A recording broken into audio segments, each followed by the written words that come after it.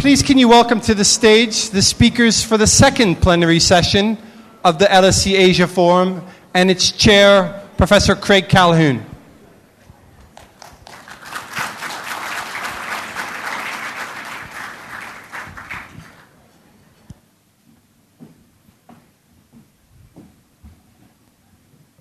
I'll let you all sit down.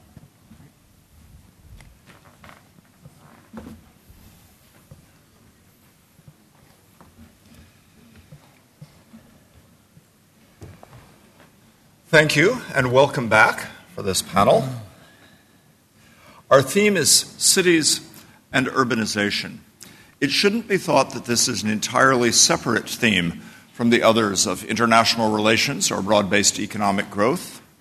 Cities are sites and also drivers of economic growth. Cities are the settings for much of the international connection that is forged throughout Asia and indeed globally. So cities are crucial. In Malaysia, by 2050, not so far in the future, nearly everyone will be living in some sort of city. The transformation of previously rural societies into increasingly urbanized societies is a continuing and important one. Over half of us across the globe live in cities. By 2050, over 75% of the world's people will be urban. The LSE has pioneered interdisciplinary work on social, spatial, and environmental impacts on cities and impacts of urbanization.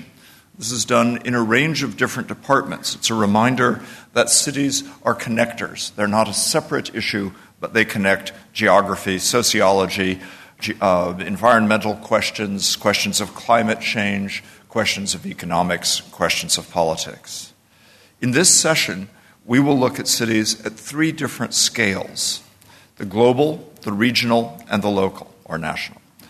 Ricky Burdett from the LSE will present an overview of the major social and environmental challenges facing cities today based on research at LSE Cities and its global project, The Urban Age.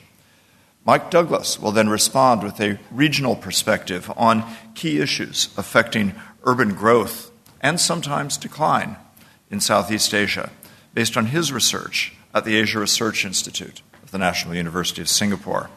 And then Datuk Syed will follow with a more local, but in fact very large-scale perspective, responding on how Malaysia's main investment agency, Iskandar Investment, is transforming a major part of the country in Johor, close to Singapore, into a new metropolitan cluster.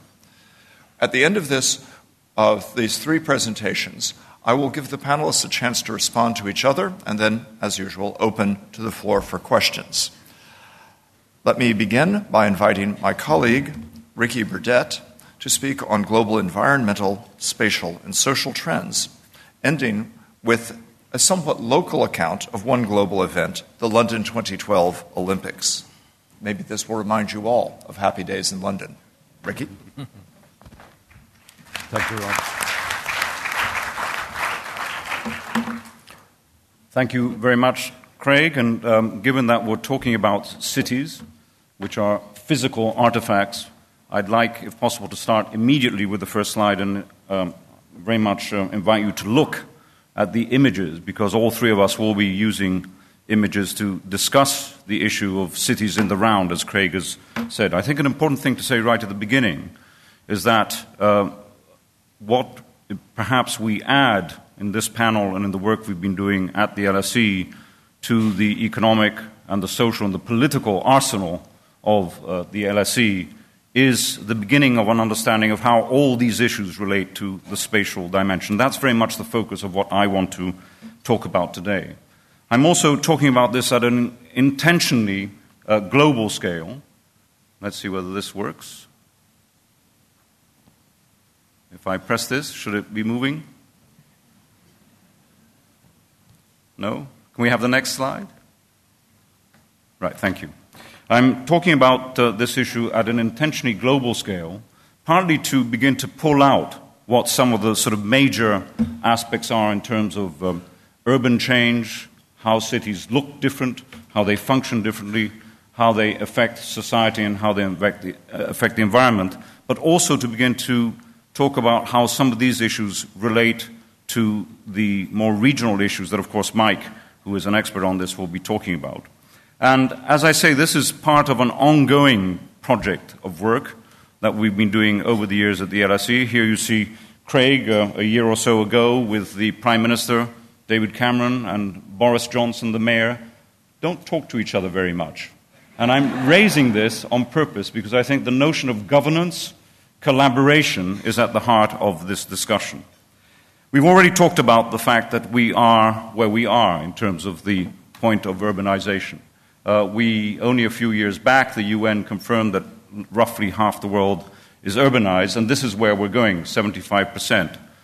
Interestingly, to just look back, when my great-grandfather was alive, not that long ago, only 10% of the world was urbanized. So we're talking about a pace and scale of change which is in many ways unprecedented and matches, of course, many of the statistics that were being used before. Now, I think the issue for us today is to think about the spatial dimension as part of this social, political, economic, and even cultural dimension. Ultimately, we have choices in the ways that cities are shaped. This is one way. It's Mexico City.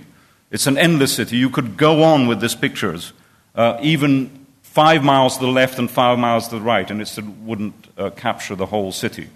And obviously, this endless dimension has impacts on the environment and has impacts on society. This is one way of doing it. This is another way, far more familiar to those of you in this region.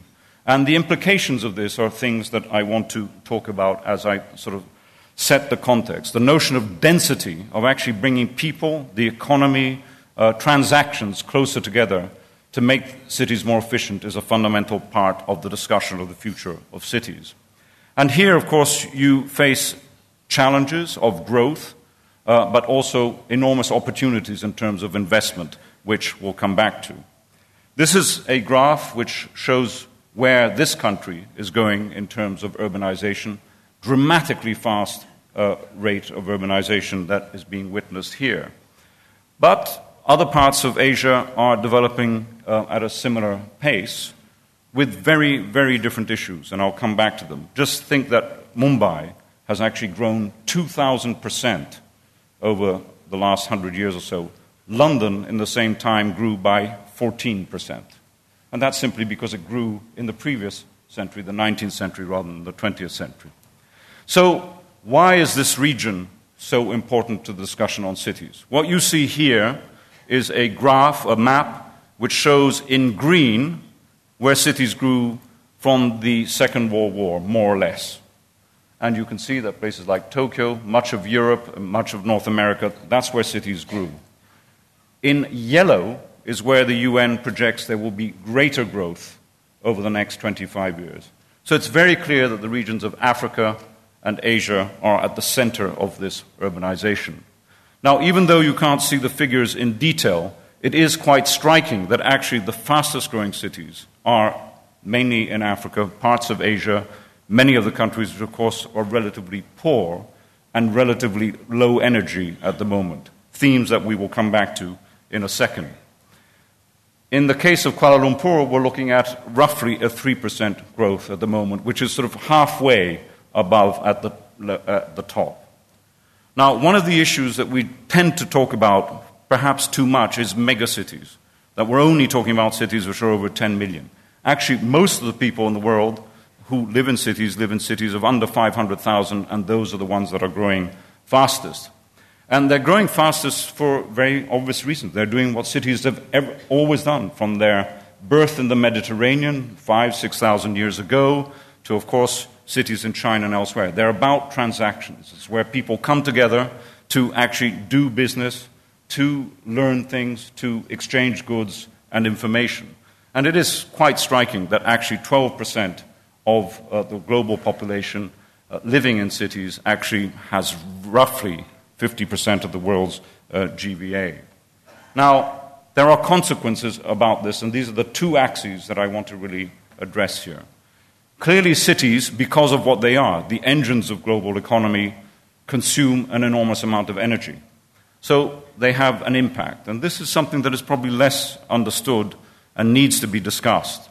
70%, over 70%, nearly 75% of global CO2 emissions come from cities. So actually, a small change in the way that we design, manage, and organize our cities has a significant impact on the planet and its sustainability at that level. But the social aspect, the second dimension I want to talk about, is also equally significant. According again to UN projections, 1 out of every 3 of you, just think of who's sitting to your left and right, 1 out of every 3 in the next 25 years will be living in a slum without access to some of the basic sanitation, sewers, and other things. This was mentioned earlier in the previous panel. So how does one deal with that?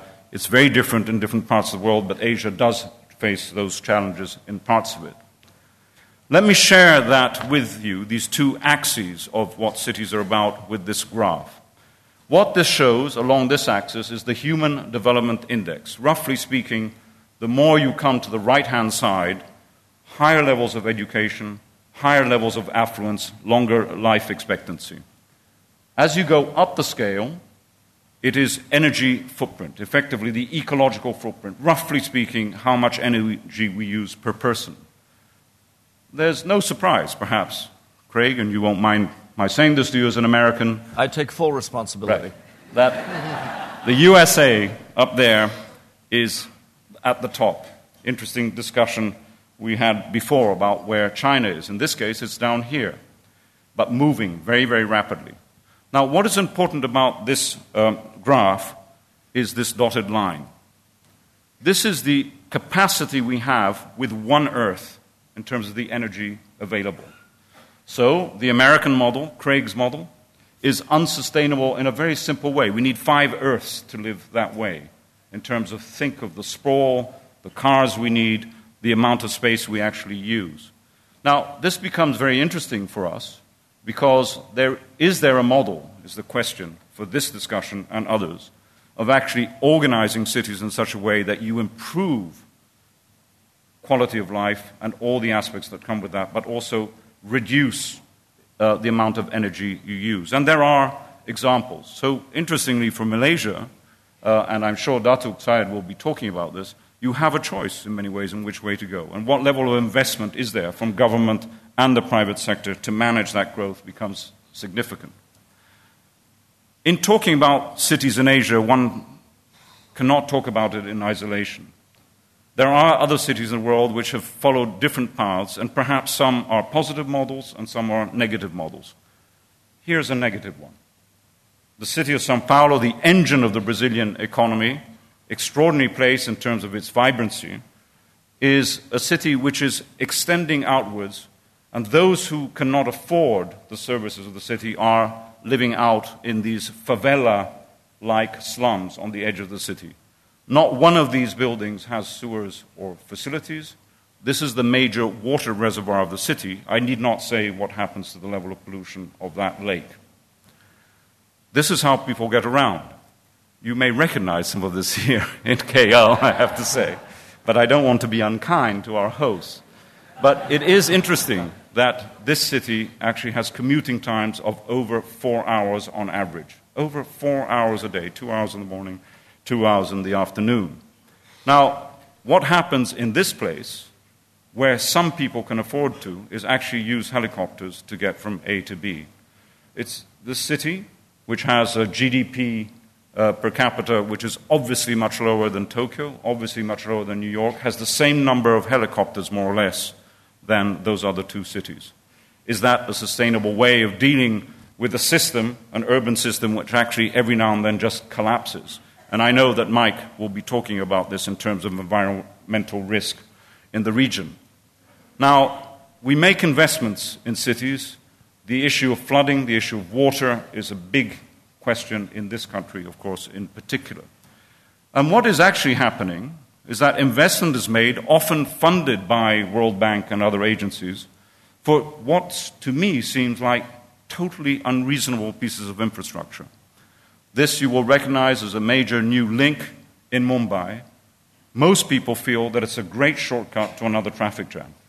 What problem have you actually solved by doing that rather than invest, say, in sustainable public transport? Are there models, therefore, in our research we can ask which make this system actually work more sustainably? Are there ways of intervening in the city fabric, its transport infrastructure, its DNA, which are politically possible and also affordable? And one need not go very far around the world. There are many examples of this, but even in a relatively poor country of Colombia, the capital city there has basically introduced the bus rapid transit system, which, as you can see from these statistics, has been quite significant in actually making movement more fluid, but more importantly, allowing people who need to get to work quickly and efficiently to do that. So this is very much, as Craig said earlier, a part of the sort of economy of cities and not just a spatial or transport issue. The two are absolutely connected. And in fact, in this particular city, they've used bicycles and bicycle routes to allow connections which otherwise wouldn't be there. This is not in any way a developing world solution. Places like Copenhagen, which at the level of sort of sustainability and efficiency of cities probably cannot be beaten today, there are now 40% of people who actually cycle on a daily basis. That's a very large number in a place which is, of course, very affluent. A key issue for any scholar looking at cities is to understand what is known as the decoupling between growth, increase in GDP and GVA, and energy. Think back to that large graph that I showed you comparing HDI, Human Development Index, and ecological footprint. And I think the interesting thing to see here, and these are 4 or 5 examples, mainly European, as you can see here, where the blue line shows growth in GVA per capita, so economic growth and also population growth. And interestingly, the green line actually shows consumption of energy per capita actually dropping. So it's this decoupling which is actually a very important thing to try and model and plan for when it comes to cities in this region and elsewhere. The economist Ed Glaser, of course, has talked about the impact and the importance of density in terms of making cities incredibly efficient in terms of job security and competitiveness among cities. And I want to show you 3 cities compared from this point of view, relating the notion of density, of form, literally how close people live together and how many buildings are close together, and the relationship to public transport. Here is London, you know it, here is New York, and here is Hong Kong.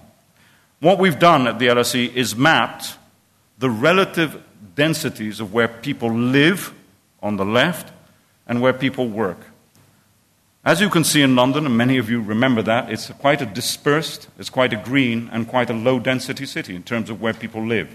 Front and back gardens everywhere, put it that way. This is actually what happens on a daily basis of people moving into the city of London or places like Canary Wharf. So bear that in mind and then look at New York. New York, actually you have exactly the same population, half the footprint. It's a denser city. It's as if in this room, instead of this number of people, we had twice the number of people. We'd be a little less comfortable, perhaps, but it is more efficient. And there is New York in terms of actually its number of people come in to work in downtown and in midtown. We're talking about hundreds of thousands of people moving in less than 40 minutes a day. That's the average commuting time in New York City. And this is Hong Kong. Density, much, much higher in terms of residential density, and work density not as high as New York or London, but the fact that this density and this density are actually relatively close to each other explains why you have a city that has an extraordinary efficiency in its transport network. Hong Kong actually stands out, I have to say, for all of us, as a city that has 93% of its population, that means top, bottom, and middle, using public transport, and average commuting times, I am told, are something like 15 to 20 minutes, which is an extraordinary measure of efficiency when it comes to a city of that scale. Other cities, as you can see here, have large numbers of people use public transport. And of course, in reflecting where we are here, and this is slightly unkind and slightly provocative, there is somewhere to go. when we're looking at nearly 80% of the current population of this city still using cars to get to work. Now, I know there will be investment in public transport, in subways, and the MRT expansion, very, very important. But looking at the competitiveness in the region, looking at what other cities are doing, I think it's important to think of that in the context. KL has grown dramatically, of course. You can see it there, what happened in the 20-year period from 1990 to 2009, from the red to the blue. What is really quite interesting are these numbers over here, down on the bottom, because even though, of course, the area has grown a lot, the relative density has dropped. In other words, as you go out, there's a form of suburbanization, effectively, which makes it more thinly dispersed around the country.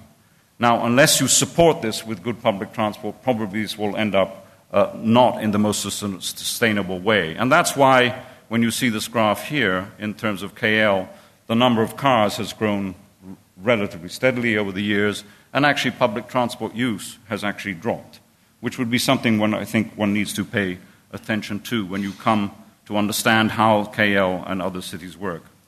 Now, if you remember those density diagrams I just showed you, it's quite interesting to just look at KL from the same point of view. This is the density map, the density graph of this city. And it's interesting because it has clusters of density around it. It's not like New York, which has 2, or London, which is actually very low level.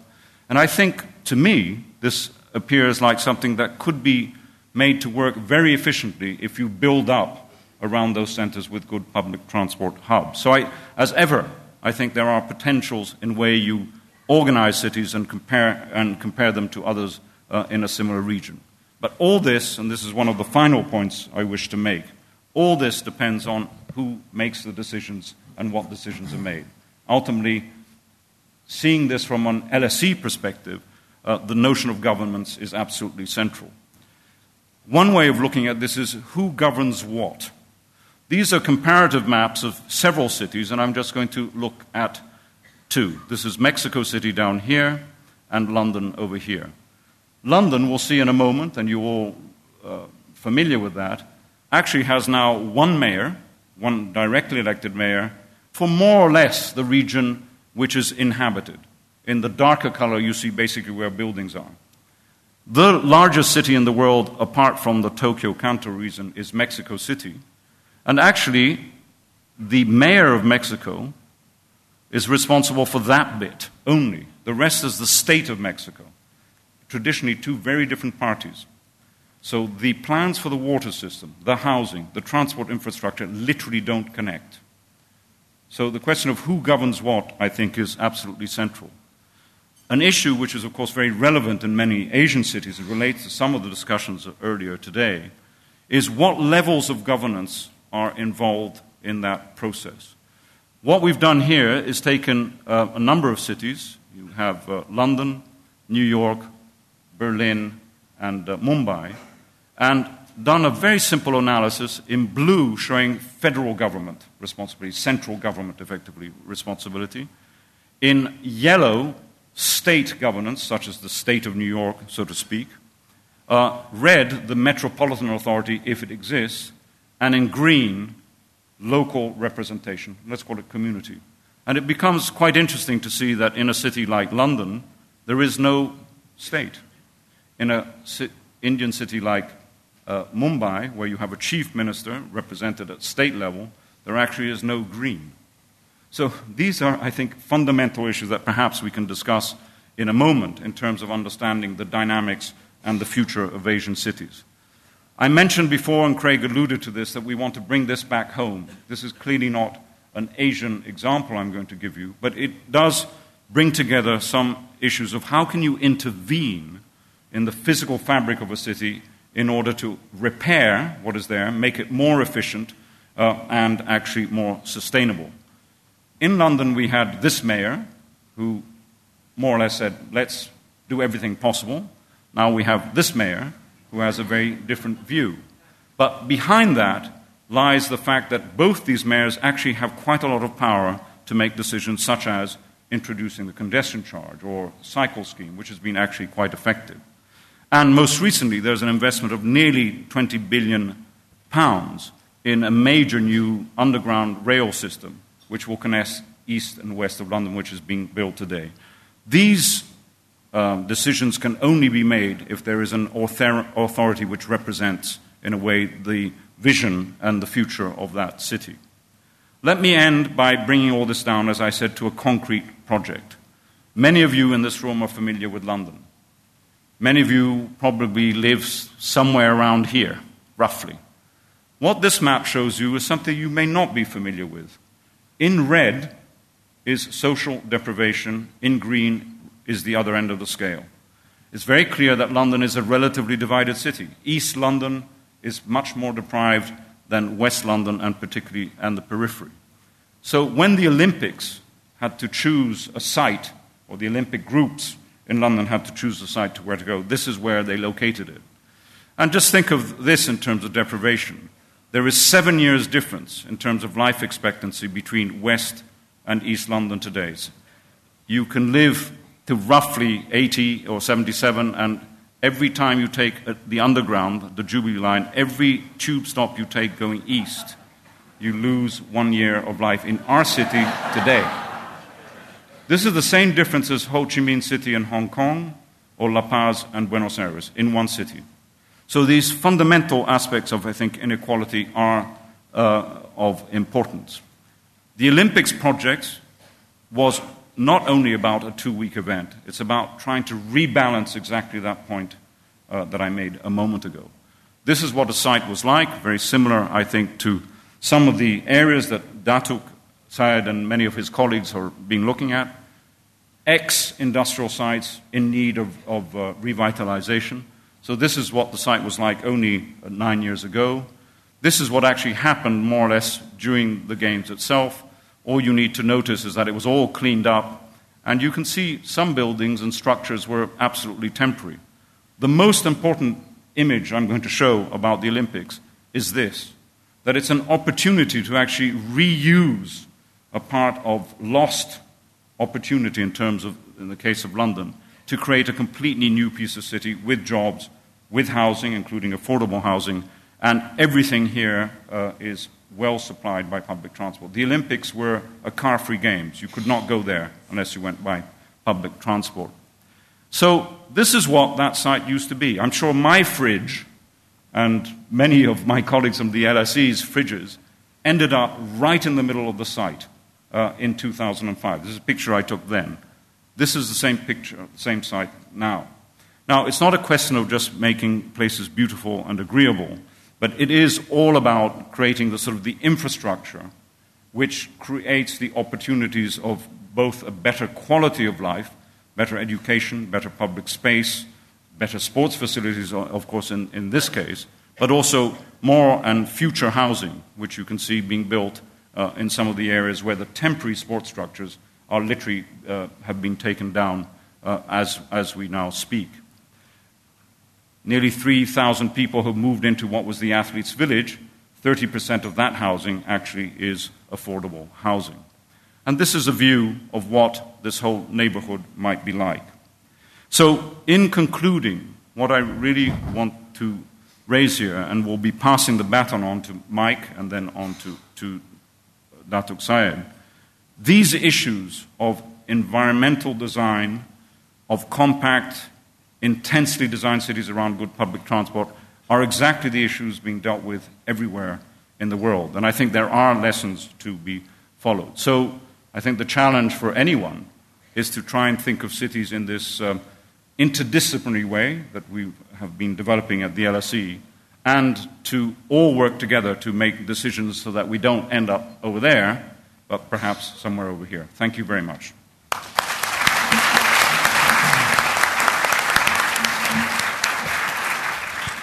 Okay. Our next panelist is Mike Douglas, who leads the Asian Urbanisms Cluster at the Asia Research Institute at the National University of Singapore. He's an urban planner trained at UCLA and has previously taught in the Netherlands and in the UK. And apart from being an expert on urban trends in the wider Southeast Asia region, his interests range from understanding the environmental risks faced by cities today, earthquakes, flooding, landslides, all currently in various ways in the news, and asking how prepared are we or not to the social and political challenges and opportunities of new generations of urban dwellers throughout the region. Mike. Thank you. I hope that introduction doesn't discount my time. It does not get subtracted from your time. Thanks so much. Very pleased to be here and to be invited. I only took 1 hour to get here from Singapore. I'm very happy about that, too. Mostly, I'm very pleased at the morning session how candid and how open the discussion is, and I'm very impressed by noting that diplomacy is still a craft. A very good one, as we saw. So I'm going to be focusing on vulnerabilities and risks of Asia's urban transition. Let me see if this is going to work. Yeah. I can hardly see my slide from here, but I'll try.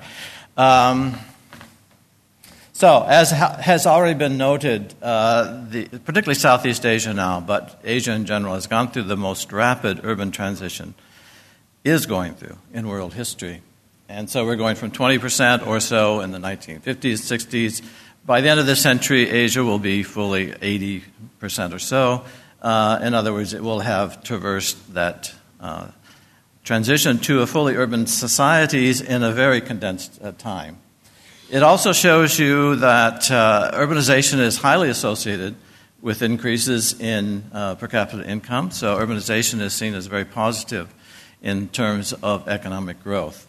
And apropos our earlier discussion this morning, we can see that indeed the data would show the Asia century has arrived as share of GDP in the world shifts from, or at least increases the share in Asia. There is also other things, for example, socially speaking, growth of huge urban middle class, and that's palpable. We can see that all around us. That has a great implication for the built environment and what kinds of activities we're going to see in cities. The last slide here is a cautionary one that not always do we see cities enjoying a growth rate that generates economic growth. My colleagues in some parts of Africa tell me that cities grow just by people coming to them. The state does not provide any kind of infrastructure, and so they're growing relatively without increases in welfare. Okay, so we have some of the usual kinds of data to show you here, but basically it's telling us that the largest share of increases in urban population in the world are accruing in Asia, and in that process there is a literature and a lot of empirical studies of a new breed of cities called world cities. They can be identified and categorized. What I'm saying, and we'll have to talk about this a little bit more later because I think there's a myth about small cities growing faster than big ones, that we'll talk about that later. At any rate, all the countries I know, the share of urban and national populations accruing to the largest city regions, is actually increasing. I don't know any exception to this. And as such, we see that urbanization is not a uniform process, it's very uneven, and it's accruing much more economic and other forms of power to a set of a limited number of cities. This quote from the McKinsey Global Institute says 600 cities in the world will be responsible for two-thirds of the global GDP, is quite a powerful statement itself. However, in addition to that, we're seeing Asia come together as a world region, not simply geographically, but also through interactions. And particularly since around 1985, when the Japanese yen doubled overnight, Japanese and then Korean, Taiwan, Singapore, and others started to invest in Asia. And we saw a new age really appearing roughly from that date. In addition, of course, is the rise of China. We've talked about that. It's probably the most powerful dynamic going on in this part of the world. And that starts really around 1992, when Deng Xiaoping makes a very wide opening to the economy. So the data shows that there's a new dynamic that's appeared over the last 30 years, and it's really centering around an emerging, what I would call, East Asia super corridor. And you can see elements of this being constructed right before us. Fast trains, superhighways, airport connections, and so forth. And I think this was going to develop, and this will be the core of the Asia economy, not counting South Asia in this particular discussion. There is the rise of China. We discussed this a little bit this morning. It's happened so fast, and it's having at least some short-term impacts on neighboring countries. If you go to the secondary cities in Korea or Japan, you'll see that their industries have indeed moved to China. And there is a dampening effect. There's a crisis in these cities. We're also experiencing, through other kinds of dynamics, including population decline, the absolute shrinkage of cities in higher income countries in the world, which I'll get to. So if we're talking about mega trends, one of the others is indeed the demographic shift toward lower and indeed depopulation or absolute decline of population. When this starts happening, the first thing that happens is the labor force starts to decline before the population does.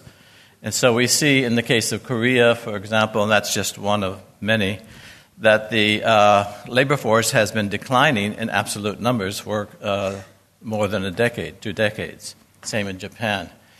And yet, ironically, and you're all economists, you can explain this better, even with a shrinking labor force, labor is becoming precarious.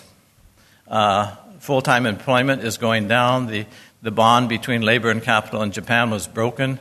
And the same in Korea, so that you have 1/3 or more of the workforce, Japanese workforce or Korean workforce, that are part-time or sub-part-time. Sub-part-time meaning not even having a job tomorrow, but going to a place to get a job for a few days.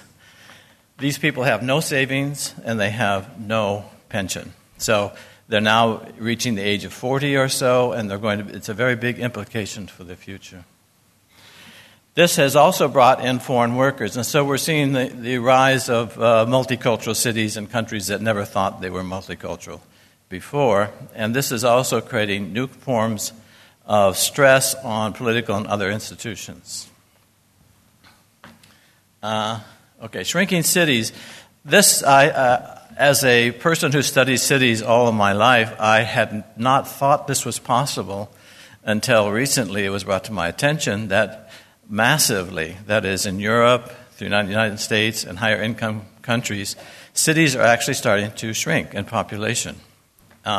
This is partly demographic, but it's also partly geopolitical or geoeconomic in the sense that, as I said before, China's rise is also a redeployment of lower-level kinds of economic functions. So in the case of Japan, you see that basically Tokyo and Nagoya, which is Toyota, are the only 2 city regions that are really growing. All the rest are experiencing absolute population decline. In addition, if we look inside of cities, and that's already been referred to in the previous discussion, all of these changes, if you look at your left top, new kinds of layers of the built environment have appeared only within a very short space of about 30 years, where you have suburban housing, new towns, stimulated facades, franchise malls, shopping, business centers, world hubs. These are all have come to Asia only in a very short period of time. They're making a very big impact on the social life of cities as well. And so some of the concerns are the loss of public space, vernacular city is disappearing, fragmentation through privatization and surveillance, that kind of thing. We need to pay attention to the micro spaces of city to also see how governance and other factors can actually be possible. And I think there's an erosion of the possibility of governing cities through these kinds of activities. Okay, the last part I want to go into is about environmental disaster risks.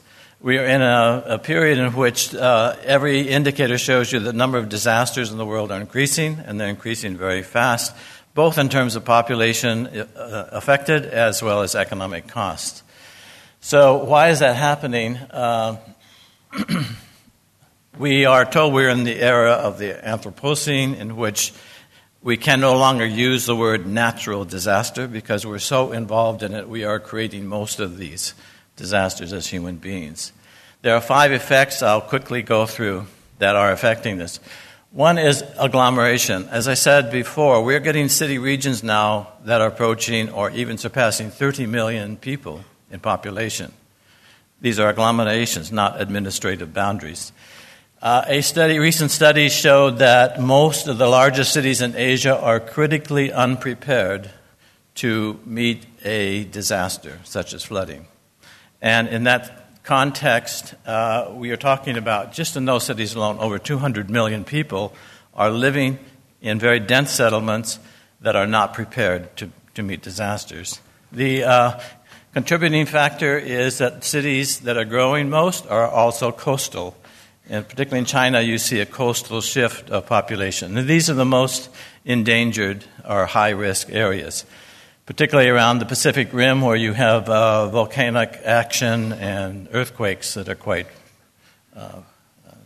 frequent. But you also see global climate change and sea rise affecting that. Just to give one example, I'm using Jakarta, but I could have used Ho Chi Minh City. I could have used many other places. This shows you that while the United Nations would say Jakarta is only 10 million, in fact, everyone in Indonesia knows that Jakarta is 30 million because it's spread so far beyond its boundaries to form a huge super agglomeration. And most of the nighttime population is now suburbanized, but the daytime is in Jakarta. And we see some attempts to come to terms with what has become chronic flooding. It's an era of chronic flooding of Jakarta. It happens every year, every 2 years. This year it happened. Last year it covered the city. The president of the country was out in a rowboat meeting, I think, the president of Venezuela or something. This is so pervasive, and there's no policy in place that can really meet this challenge because it's still seen as a water problem when it's actually an ecological problem. In fact, there's a new waterfront fever, so there was a plan, I'm not sure it's going forward, to build a polder in front of Jakarta, but right behind it are 21 artificial islands that will have things like Golf World and high-end resorts in the most environmentally fragile area in the city. So, third, compound disasters. What we have to be really attentive to is the fact that a disaster goes into another disaster. And we can't just consider them at one time. Okay, I'm out of time, but we're finding vulnerability facts, new ones of, as we said, slum populations are increasing, but also aging populations. In Tohoku, Japan, it hit an area of depopulation with very high numbers of senior citizens in harm's way. And finally, ecological reach. It's not just cities that are, this is happening too, but the reach of cities into very distant areas. And so you find that, for example, production of mega dams are having very negative impact on local populations in many ways. So finally, if we want a sustainable development, we have to think of scales of neighborhoods, cities, city regions, transporter. We need to make progress in democracy and in decentralization. And I hope we have more time to talk about this. Thanks so much.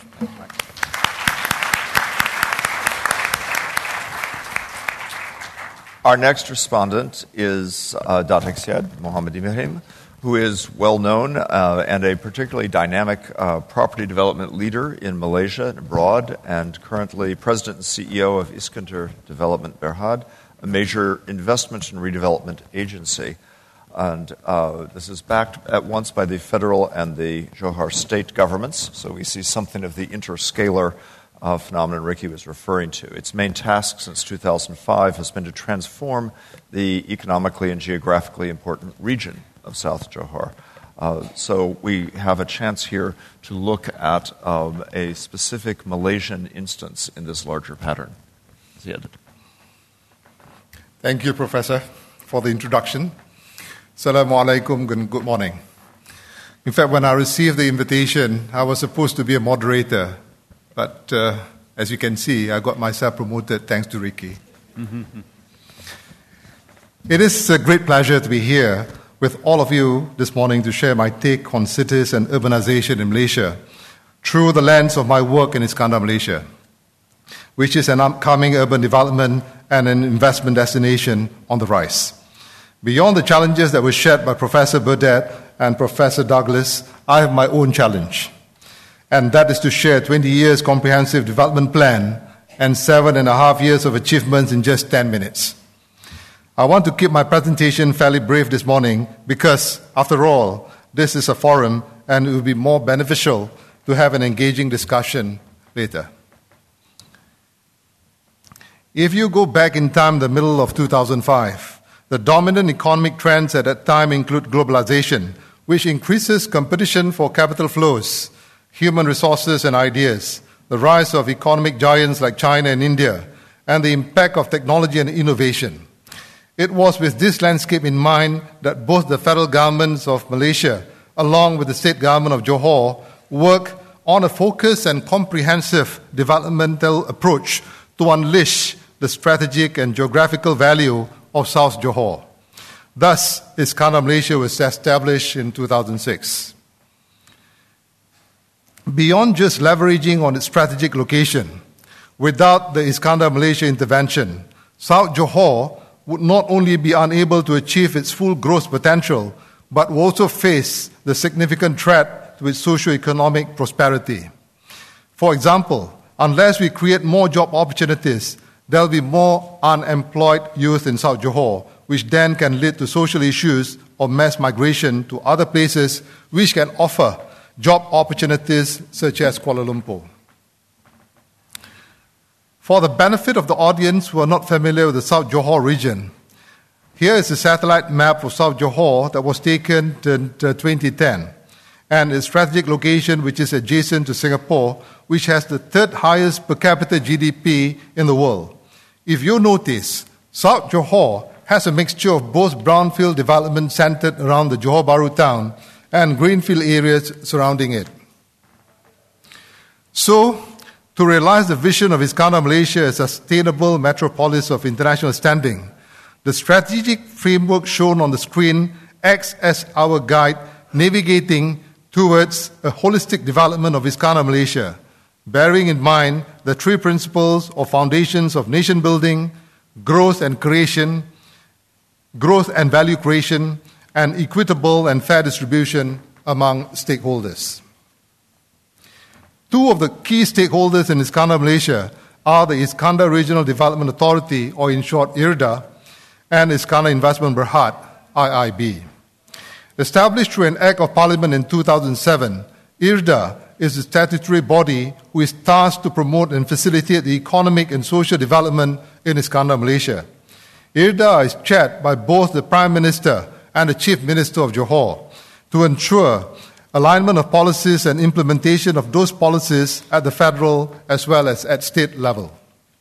Iskandar Investment, on the other hand, is a strategic developer incorporated in November 2006 with the backing of both the federal and state governments, and is majority owned by Khazanah Nasional Berhad, the Malaysian government's investment arm. IIB plays an important role, especially during the initial stages of the implementation, to undertake the development of projects that are deemed as catalysts to create an attractive and conducive investment destination and environment. These catalysts are an effective way of creating the confidence to encourage private investments. Iskandar Malaysia spans an area of 2,217 square kilometers, which is about 3 times the size of Singapore. As it is a really big area, Iskandar Malaysia is broken up into 5 key development zones that acts as growth accelerators with its own particular focus on targeted areas. As this is a work in progress towards our journey of crystallizing the vision of a metropolis of international standing, it is obvious that there are gaps in the ecosystem. Notwithstanding this, the initial phase has seen the development and completion of some of the core components of both infrastructure as well as the catalytic projects. It is not just imperative to lay the foundation of the new urban operating environment, but also to create an attractive investment destination out of the well-acknowledged strategic location. The second phase of the journey will involve, amongst others, the emphasis on intensifying the development of catalytic projects, establishing industries, and supplying the talents required to ensure that the growth is sustainable, balanced, and inclusive. Please allow me to share with you an analogy, if you will, of how we are inspired by this brand in our efforts to create the transformation and sustainable development of Iskandar Malaysia. I'm sure that some of you have got this in your pocket. Apple now is an icon that represents a brand synonymous with innovation, game changer, as well as success. Apple has successfully created a defining ecosystem in the iPhone. There are essentially 2 aspects, namely hardware and software, that forms the basis of this game changer. The hardware is so compelling that it influences the design of all mobile phones. Together with the operating system, default applications, and the App Store, iPhone have hugely attracted apps developers and telcos to establish a highly successful and expanding community. Likewise, when applied to the development of Iskandar Malaysia, the hardware is akin to the infrastructure, amenities, and the catalytic projects such as the numerous arterial roads and highways, the broadband infrastructure, airport and seaports, EduCity, Legoland, Puteri Harbour, and Pinewood Studios. The software is the comprehensive development plan, delivery mechanism, various incentives for the promoted sectors, establishment of industries, and the supply of talents, which will ultimately create the new urban operating environment for a livable city in Iskandar Malaysia. As we build this community, we are always mindful of the needs of the stakeholders in the ecosystem for sustainable, balanced, and inclusive growth. It is a daunting challenge, no doubt, but surely we will respond to overcome it with creativity, innovation, diligence, and commitment from all the key stakeholders. Thank you for your time.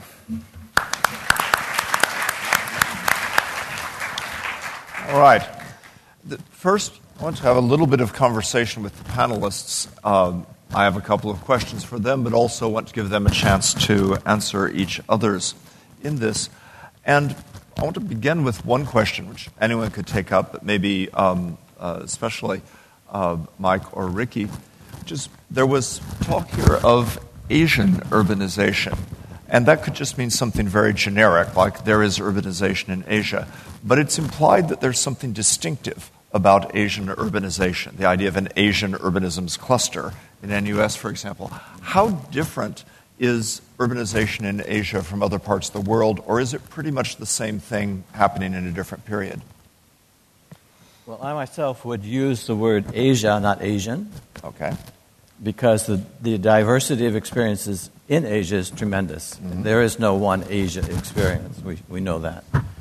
Having said that, at a very high level of abstraction, of course, you have, as I mentioned, the world's fastest urban transition going on. And you have new forms of consortia that are developing cities that didn't really appear in the West in that form, in its formative days. So you have new landscapes in cities now made by very large-scale developers that are really changing the landscape drastically. Whereas if you were in Europe, you would find older cities that can have their continuity and stay on longer. So it's this. There's an urge to modernity that is very potent in Asia. Okay, thanks. I think Ricky. perhaps one could answer that question by actually looking at the two zones in the world which are urbanizing most rapidly, Africa and Asia. I think what is distinctive of both is that, as we've just seen with this last project, there's an extraordinary ambition, what you just said, but also investment. I mean, the level of investment going through Iskander into that part of the south of Johor is exceptional. And of course that will create formal jobs. It will attract people to come and learn and live and do things. In Africa, what is happening is nearly the opposite, which is a form of urbanization which actually is mainly informal, it's unplanned, and therefore there's no possibility of even benefiting from, let's say, the agglomeration economies perhaps that you would have there. In particular, most of sub-Saharan Africa, as you well know, Craig, and I'm thinking of cities in Nigeria and elsewhere, are growing as fast as some of the Asian cities, but without any of the investment in the sorts of infrastructure, hospitals, transport, schools, and anything else. And therefore no possibility of actually, in a way, taxing the system and reinvesting that money. I think the interesting model in Asia is that there is an awareness that you need to invest in this sort of longer term in order to create that infrastructure of urbanity. Let me pick up there on Ricky's point and want to ask Datuk Syed about this. But it would seem to me that both stories are present in Asia.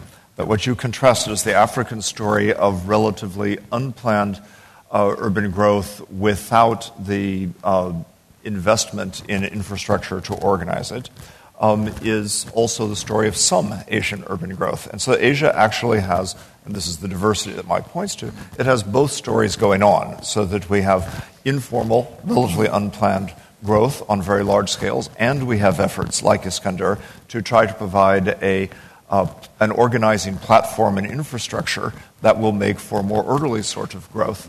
And I want to ask about this fate. To what extent is it possible to plan and organize in advance in that way all of effective urbanism, or is there necessarily a dynamism created by unplanned growth as well? Do you have thoughts on that in the Iskander area? My thoughts on this. As far as urbanization is concerned, in fact, for Asia especially, it is for some of the places that has got strategic location, it is not really an option. The phenomenon of urbanization is actually not a phenomenon in those selected places. But what would actually be the model? Do we, in fact, allow ourselves to naturally evolve when it comes to urbanization? Or should we, in fact, have it done in a planned and structured manner? And, of course, in fact, the latter option is actually much preferred, because we have seen the consequences of how urbanization through evolution, the consequences that it has. And, in fact, when we acknowledge the fact that urbanization is actually something that we will have to do, so we are quite mindful of the fact that we have to manage the urbanization so as to minimize the consequences of what we have seen. Obviously, in fact, being the one that implement or, in fact, develop urbanization in the economic zone of Iskandar, Malaysia, we have, in fact, learned the benefits or learned, in fact, several useful lessons in the cities that we have benchmarked as case study, that we have, in fact, factored all this in the strategy that we have incorporated in our comprehensive development plan.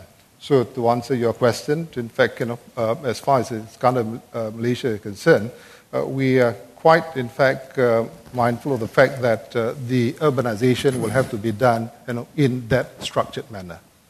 Okay. Just on this point of the two sides, as you say, that we face in Asian cities, I think one of the issues is what you do with those areas of cities in many Asian contexts, which are massive and are without the sort of facilities that we're talking about. So I'm talking about large areas of call them slums, even though that is a very negative term, but informal, unstructured place. What do you do with them? Can you imagine that you wipe them away and start afresh? I don't think that's economically sustainable. So I think one of the things to watch out for, and I think there are very good examples in India in particular, of retrofitting what you have. In other words, going back and making more livable by literally providing the infrastructure of transport, the infrastructure of sewers, but the infrastructure of also social facilities and democratic institutions, which actually mobilize and do more with what is there. Because I think the notion of every Asian city being able to do a Medini on Iskandar is very, very unlikely. And the mass of people actually living there are the ones who are going up the sort of social and economic ladder. But I think there's a time lag in terms of what is being done to invest in what I would call retrofit those areas. Just 3 quick points. First of all, we have to understand that for the bigger city regions in Asia, they have been increasing in population by as much as 500,000 people per year. This is stunning. So any city that can manage that is already doing something in a positive way. It's a half empty, half glass kind of up. So it's a tremendous pressure on any city government. Secondly, there's an older literature about the developmental state versus the soft state, and we have both in Asia. The ones that have really, the developmental states, Korea, and we could put Japan in that, Hong Kong, and Singapore, Malaysia, they have managed to create a built environment along with it. The cost to that might be social life, the social participation in that. And so we're coming to a new point, I think, in those particular, throughout Asia, in which neighborhoods can have a right to be. Poor neighborhoods have a right to exist. And in cities like Surabaya in Indonesia, for example, the government works with those communities to stay there instead of evicting them when the flood comes. And so that's the next layer we have to get to. I believe we need a strong state, but we need a democratic state. So that you just raised, in addition to the point about democracy and strength of the state, an interesting point about sociability in cities. And it seems to me that in this conversation, we have several different ideas of what a city is. We have some notion of a kind of urban sociability. Sometimes that extends into an idea of public gatherings, public space, and cities as public realm. And so you get both ceremonial spaces, big public squares or things that are built, but you also get cafes and street life and a sense of the public. And that's one of the things that cities have brought. At the same time, the idea of the city implies a sort of centeredness and a notion of a classical urban form. So many people's idea of a city is of Italian cities or Paris or various highly centered. And much of the effort at planning in an earlier era in Asia was to produce that, so that the remaking of Beijing attempts to produce a center. It has an axis of east, west, north, and south, and it's organized with a strong idea of how it's pulled together and given a center. It's not clear to me that that is the way that cities are developing now, and it's not clear to me that it even is imaginable for the kind of urban regions that we're talking about, where there may be a huge spread of different centers. This relates to density in Ricky's model. So I'd love each of you to comment on what our mental image of a city should be and whether it fits the nature of urbanization today. Should we go in well, rather than what they should be, it may be just worth noting that the reality of what is happening is not going the way you're talking. In other words, most cities around the world, including in Asia, it's not going the way that I said historical. Are more fragmented, more segregated, more exclusive communities, not just in terms of class, but also ethnicities in some case, but very significant in terms of where people live, where people work, the zone city is still very, very much the prevalent model. And I think, unfortunately, it's a rare example where there's a return, perhaps, to what you were saying. I think the environmental agenda, more than anything else, is pushing towards density. And once you can learn how to manage, design, plan density well, particularly with good public transport, a number of things actually sort of follow from that. But I would say the tendency is the wrong way, so to speak. But that's because the minute you have economic freedom to choose to move out of a small space, perhaps without heating or air conditioning or electricity, you tend to go to a volume which may be out there, but that's what you can afford and that's where you want to be in. Mike? Yeah, something's happened over the last 30 years, and one of the things that's happened is the change in the idea of the city. Up to around the mid-'80s, you could go back way back, thousands of years in history, the city was seen as something that was public, something that even the despot had to rule in heaven's name for the people. From 1985 or so onward, suddenly the city becomes engine of growth, maker of wealth. The Economist magazine put out a competitive cities index a couple of years ago in which it said culture counts for only 5% of the worth of a city. Culture counts for, it's there, it's written. It's an amazing topsy-turvy idea that instead of society having an economy, the economy has society. And we have to start with that. What is the idea of the city that you want? I personally prefer the idea of the city as a social theater, as a public realm, but we're not getting that. It's going the other way. Dr. Okay, there are a lot of dynamic variables, in the city, but we are always, in fact, guided by this what we call framework, which would like to simplify, into three parts. One is authenticity. There must, in fact, be a distinct identity, for your city. And number two is inclusiveness. So whatever things that we do, we must be guided, by that principle. And number three, there should be resilience. So the city, in terms of the strategies, that we have formulated in the plan, must make sure that, in fact, it provides sustainability, not just in terms of development, social well-being, but also, in fact, the environmental aspect of the city. Okay. Let me ask one last question before we open this to the public, and one that you would not be shocked to hear the head of the LSE ask. I want to ask about universities. And in cities, universities sometimes have been embedded in each of these different dimensions. Universities can be themselves spaces of public gathering and sort of sites of public discussion and of urban sociability, as to mingle and so forth. And I think the LSE is in part that in London. It animates a public discussion. It makes London's experience more that of a classic city in a way.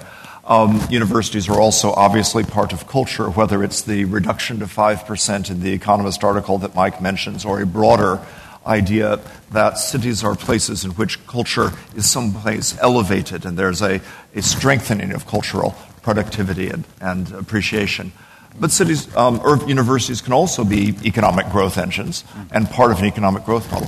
What's the place of universities? Do they matter to cities? Does it matter whether cities have universities, and does it matter whether universities are urban or located in the countryside somewhere?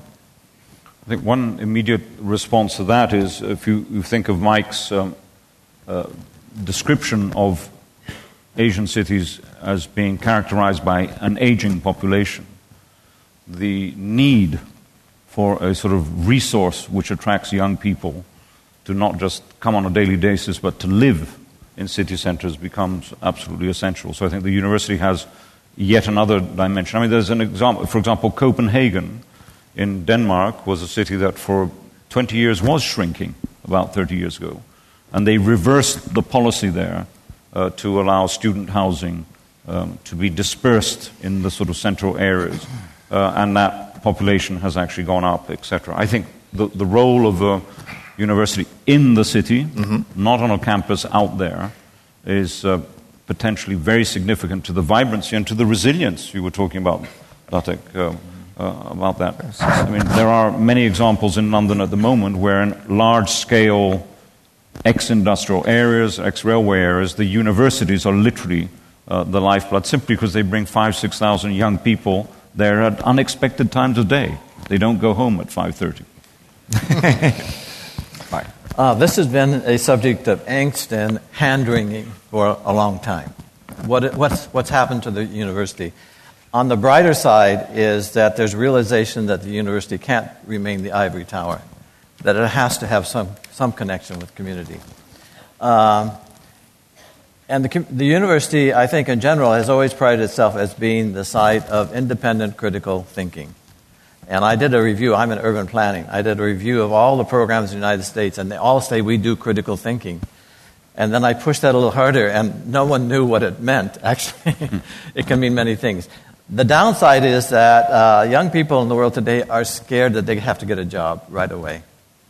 And it's deflated some of the energy out of being autonomous, independent thinking. It's deflated energy also away from liberal arts. We see a grand shift of funding to applied sciences, to the high-tech kinds of things, and a very, actually, decrease in funding of liberal arts kinds of parts of the university. That's unfortunate. I think in Asia, given the urbanization that's happened so fast, we find, particularly in urban planning, a lot of faculty are both consultants and teachers, and it creates a lot of conflict in their own minds about what role they're playing. Okay. Datuk Syed? Well, education is actually, we place a great importance on education. In fact, it is one of our core strategic clusters. And the fact that education is actually considered like a pulse to the community. So we always, in fact, encourage the constant interaction between the universities and the community. And that would actually be also one of the strategy that would ultimately contribute to the sustainability of a city. And I note that you encouraged LSE to visit Iskandar to look at this. Oh, yeah, we will continue to explore the discussion. All right, let me open this now to questions from the floor. There's a woman in the third row here. They're bringing you a microphone, so hold on a moment. Well, he's going the other way around, but okay.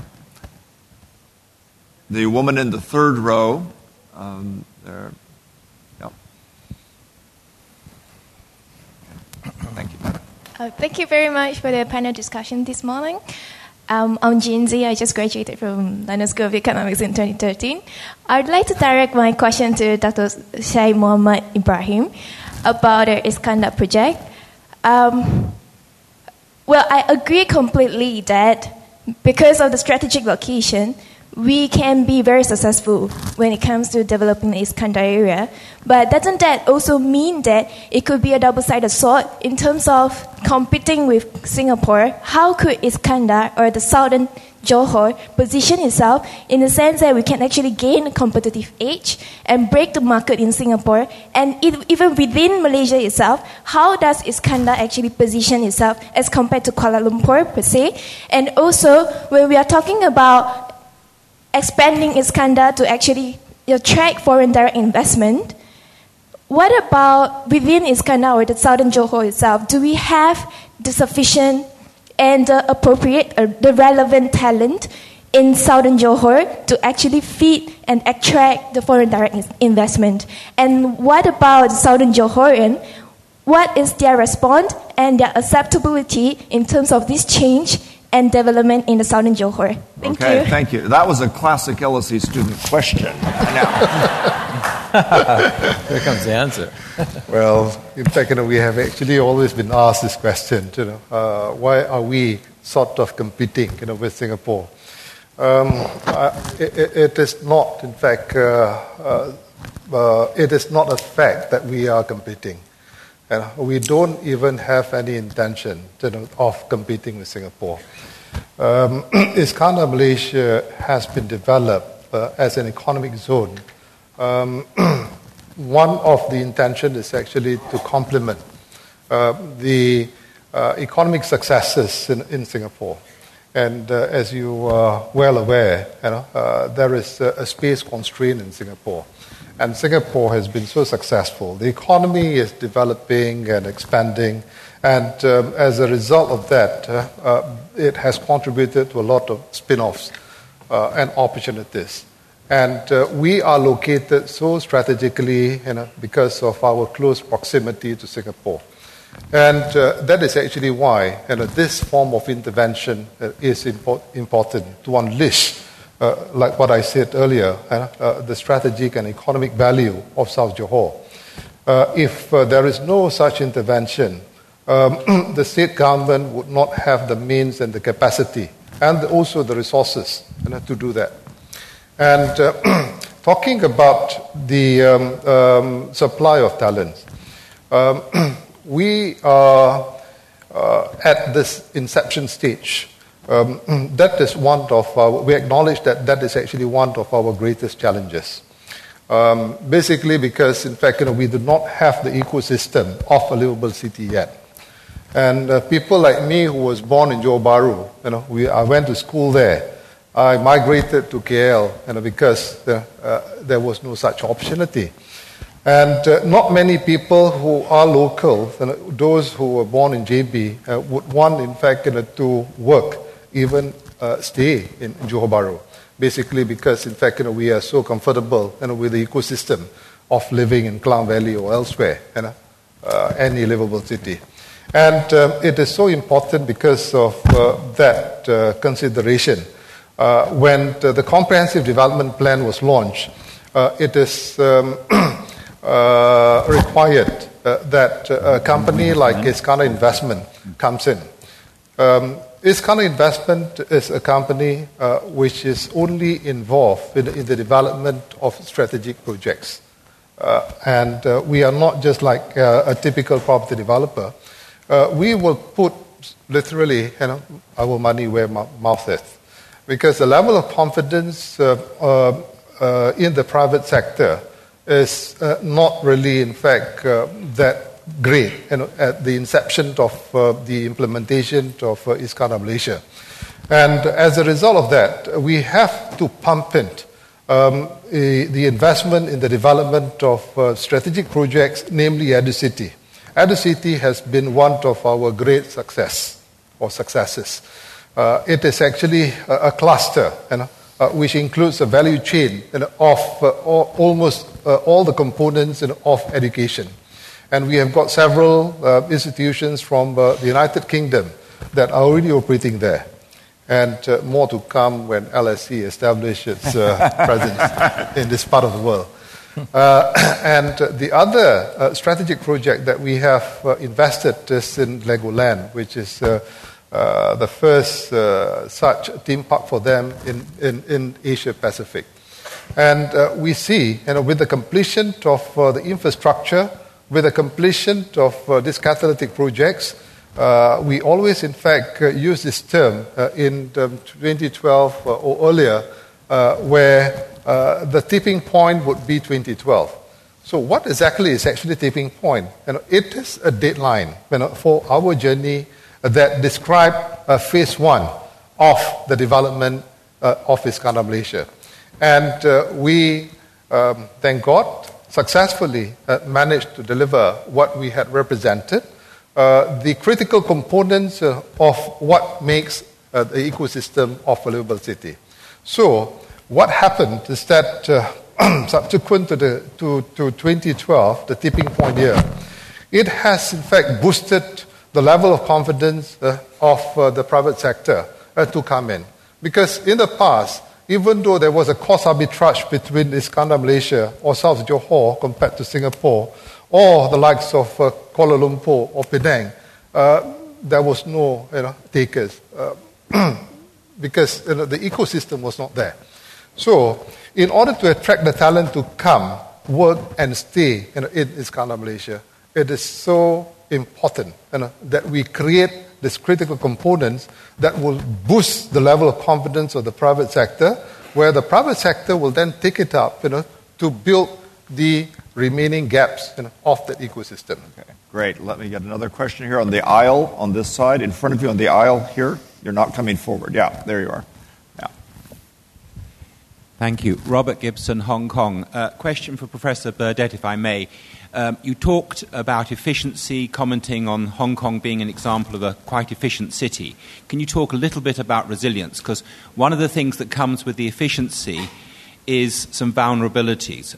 Over half the population of Hong Kong lives above the 14th floor, so we're critically dependent on reliable electricity supply. But we're looking, and we've got a government consultation at the moment, we're looking to the future where our electricity supply will need to be much less carbon intensive. Vegetables, as a little example, only 2% or less than 2% is grown within Hong Kong. We are critically dependent on long-term transport of food and many other things. So resilience is a key aspect to the future city. Ricky? Yes, well, I mean, that's a very important point you're making. And in the short time that one can describe one city such as Hong Kong from in terms of those parameters, you're leaving out a whole series of other aspects. And I think the notion that there's a trade-off that people make in terms of living closer together, in terms of efficiency, means that you live in sometimes incredibly small environments which have very, very negative effects. I mean, part of the work we did in Hong Kong with our group at LSE Cities was to actually interview people living in some of the very, very high density environments, and I think actually the mental health impacts of some very, very constrained spaces are considerable, not to mention the notorious cage dwellings, which are sort of in a way a completely unacceptable sort of byproduct of that system. What this means in terms of resilience and sort of future planning is that regulation, and I think that here the state plays a very important role, land values, and what the longer term sort of ambition of the state is becomes very significant, because you can actually set minimum standards in terms of the amount of space you have, and then follow on from that with a series of sort of planning regulations about access and ability to reach these places at affordable prices of transport. And I think Hong Kong is grappling with that. Of course, the satellite cities on the edges of Hong Kong, which in a way have dealt with that pressure, in and of themselves have their own problems. You must know research done by Hong Kong University, which actually shows that despite Hong Kong having one of the highest life expectancy rates literally in the world, around 80 years, suicide rates amongst elderly men in the new towns are also some of the highest. So it's not in any way a perfect model. Okay, we're getting very close to the end of the time, so let me just get, if I can, a couple of questions, and then I'll let everybody sum up. So the first one, the woman with her hand up in white near the aisle here. Yes, just by you. Thank you. Thank you. My name is Shania from Shanghai. I was wondering if you could talk about what's the impact of innovative hubs, for example, technology or artists, on urbanization or, let's say, societal development. Thank you. Okay, thanks. Ricky, you may want to comment on that. Let me come to the second row here in the front. There's a gentleman. Yeah, if you want to ask your question, asking them to store up their answers. Just get the microphone to him, please. Innovation hubs. Innovation hubs.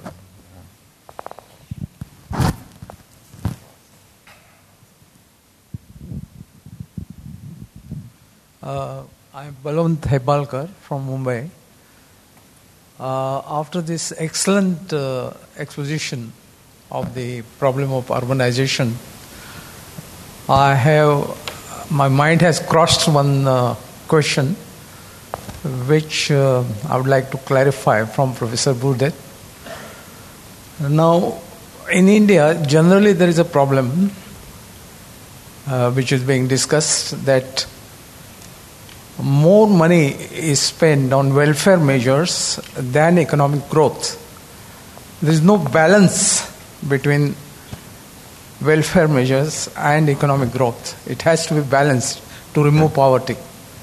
Now, similarly, urbanization, big cities, more money is being spent on mitigating the problems of the city in terms of electricity, environment, and all that, at the cost of non-urban areas. So, therefore, would it be feasible to have a solution, as Professor Burdett has already suggested, to build small cities of 500,000 people or something like that? And this movement, can it be encouraged? Okay, thank you. Small cities. Last question, the woman in white near the back there, and then we'll give everybody a chance to answer. Yeah. Hi, sorry to end on a depressing note, but are there any circumstances, particularly Professor Douglas, that you can see we should help some declining cities maybe die with dignity, and how can you cut off an unsuccessful city? This is the urban euthanasia question. Can declining cities die with dignity and make way for others? Not euthanasia, but euthanasia. Right. They go together, don't they? Okay. So let me invite any of our panelists. Can I start with Ricky and then Mike, and see if anyone has comments as we wind up here. And you can respond to anything or each other as well as these questions. My problem here is I have so much to say, and I have no time to say it. Die with dignity. I'm also a filmmaker. I just made a film on a pottery village or town in Japan that was hit by the earthquake. And they pulled together to save themselves because their kilns and everything were destroyed. And it reminded me that the older traditions of craft and artisanal life actually it could be one of the saviors, if I use that word, of smaller areas. Because agriculture has run its course as an employment sector. The big cities are faltering, actually. And you see a return. A lot of people are returning to villages and other places to become creative in a very local and a very artisanal way. Japan also has this Mura Okoshi. It's a kind of revitalization of villages. So there's a lot of things going on, but the problem is we don't look at them. We look only at big picture things, so we should look at those.